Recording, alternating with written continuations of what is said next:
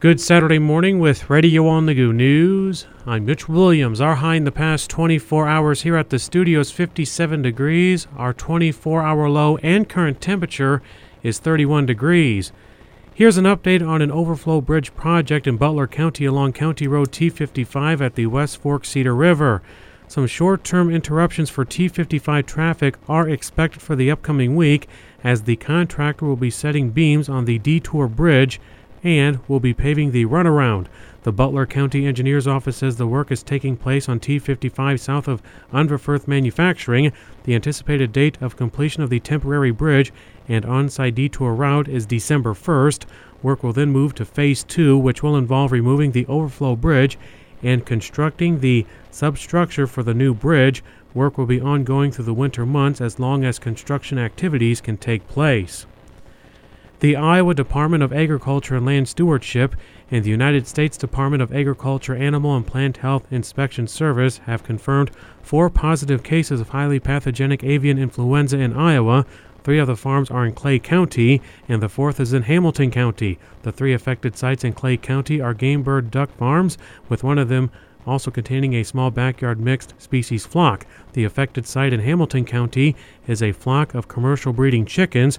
Commercial and backyard flock owners should prevent contact between their birds and wild birds. Sick birds or unusual deaths among birds should be immediately reported to state or federal officials.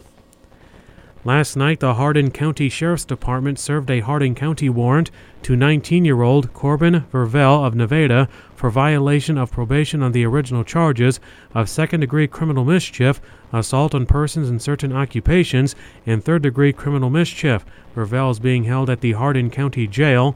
Also last night, the Hardin County Sheriff's Department served a warrant to 43-year-old Joni Chamberlain of Boone for violation of probation on the original charge of a second offense possession of a controlled substance. Chamberlain has since been released from custody. Iowa Falls Mayor Mike Emerson is running for re-election, looking for a second term as the mayor of the scenic city. Former Iowa Falls Mayor Gene Newgard and Iowa Falls business owner Dominic Rocky Damiano are running against Emerson as well.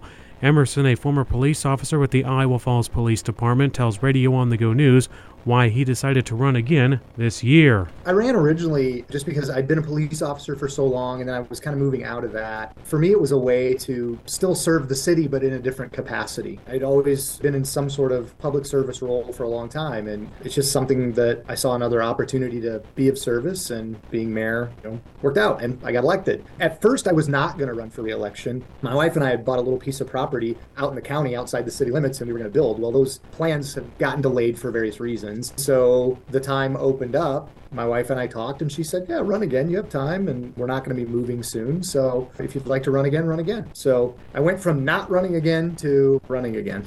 Newgard, who was defeated by Emerson during the 2021 city school election, says he is running again to serve a community that has given him so much. I'd like to work on some of the things that continue to need to be done that were concentrated on before when I was mayor, in addition to public safety, things like housing in the community. Like to work with Iowa Falls Area Development closely on encouraging businesses coming to the community to increase employment opportunities, and maintaining and not raising the tax levies, spending our money wisely. We're looking at probably in the next few years having to replace our sewer water treatment plant. And so, just like I said, continue to serve the community that I've loved and lived in for so long.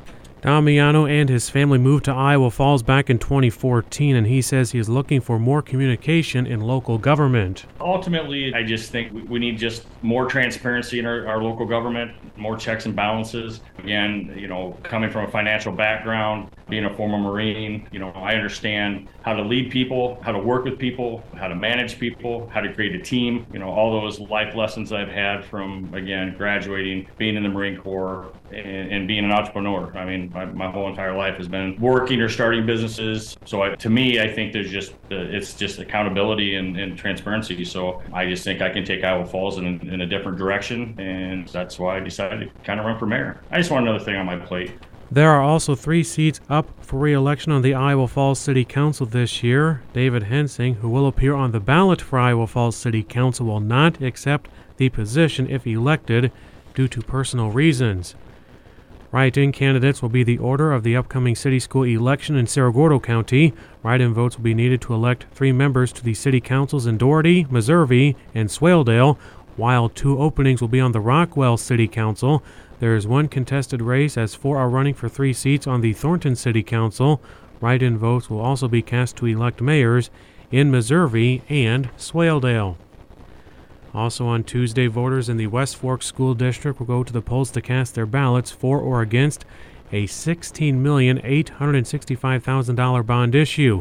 If approved, funds would be used to remodel, repair, and improve the HVAC and electrical systems at the Rockwell Elementary Building and the Sheffield Middle School High School Building, replace roof sections at both facilities, and add a secure entrance at the Sheffield campus. West Fork Superintendent Mike Kruger tells Radio on the Go News there was an HVAC project at both campuses this past summer as part of Phase 1 of the project. Basically, that work is going to be similar work to what we want to do in Phase 2. All of that work was paid for by the SAVE levy that we get, the 1 cent penny, so the school was able to pay for all of that work. What we're wanting to do with Phase 2 is to complete the rest of our facilities with the same work that was done in those 2 sections this summer. So again, yep, it is the air quality, safe, and secure entrance at the high school, middle school building. And when we're doing that, it's an upgrade to the learning environment, because when you're doing the HVAC, you're up in the ceiling, you have to, you update your lighting fixtures, your LED, and all of those things. West Fork hosted 2 informational meetings in early October at both campuses, and Kruger says one concern from the public was in regards to future phases of the project. And that's something we want to make sure that our community is aware of. This is all we have that we're looking towards doing. We're not going to go to the community and ask for a bond for this and then in a couple years ask for another bond. That's not at all what we're thinking, not what we're planning on doing, and this would get our facilities to where we need them. So we are just trying to be as transparent as possible. I've brought the fact worksheets, the tax impact worksheet to the different communities. We're just trying to get word out about what it is we're trying to do and the facts about what it will cost. Earlier this year, Governor Kim Reynolds signed a law saying school bond votes have to happen the same day as general elections, meaning a district will have to wait another year to ask for funds or more funds if a bond fails in November. Also, Governor Kim Reynolds and the Republican governors of 14 other states are objecting to proposed federal rules on nursing home staffing levels. The proposed rule comes from the Centers for Medicare and Medicaid Services. It says nursing homes should have enough staff to provide each resident with at least a half an hour of care from a registered nurse and at least 2 hours and 45 minutes of care from a nurse's aide each day. The 15 governors have sent a letter to President Biden asking him to reconsider this rule. The governors say the long-term care industry is, quote, facing a workforce crisis, especially in rural areas, and the group calls the agency's proposal an unnecessary one-size-fits-all requirement that will force many long-term care facilities to close.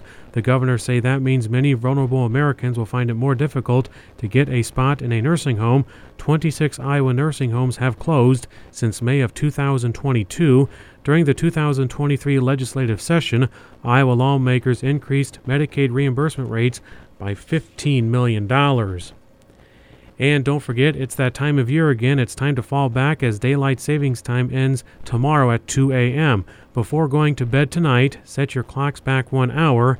As a result, the sun will rise earlier in the morning, with the sun setting a little after 5 p.m. tomorrow.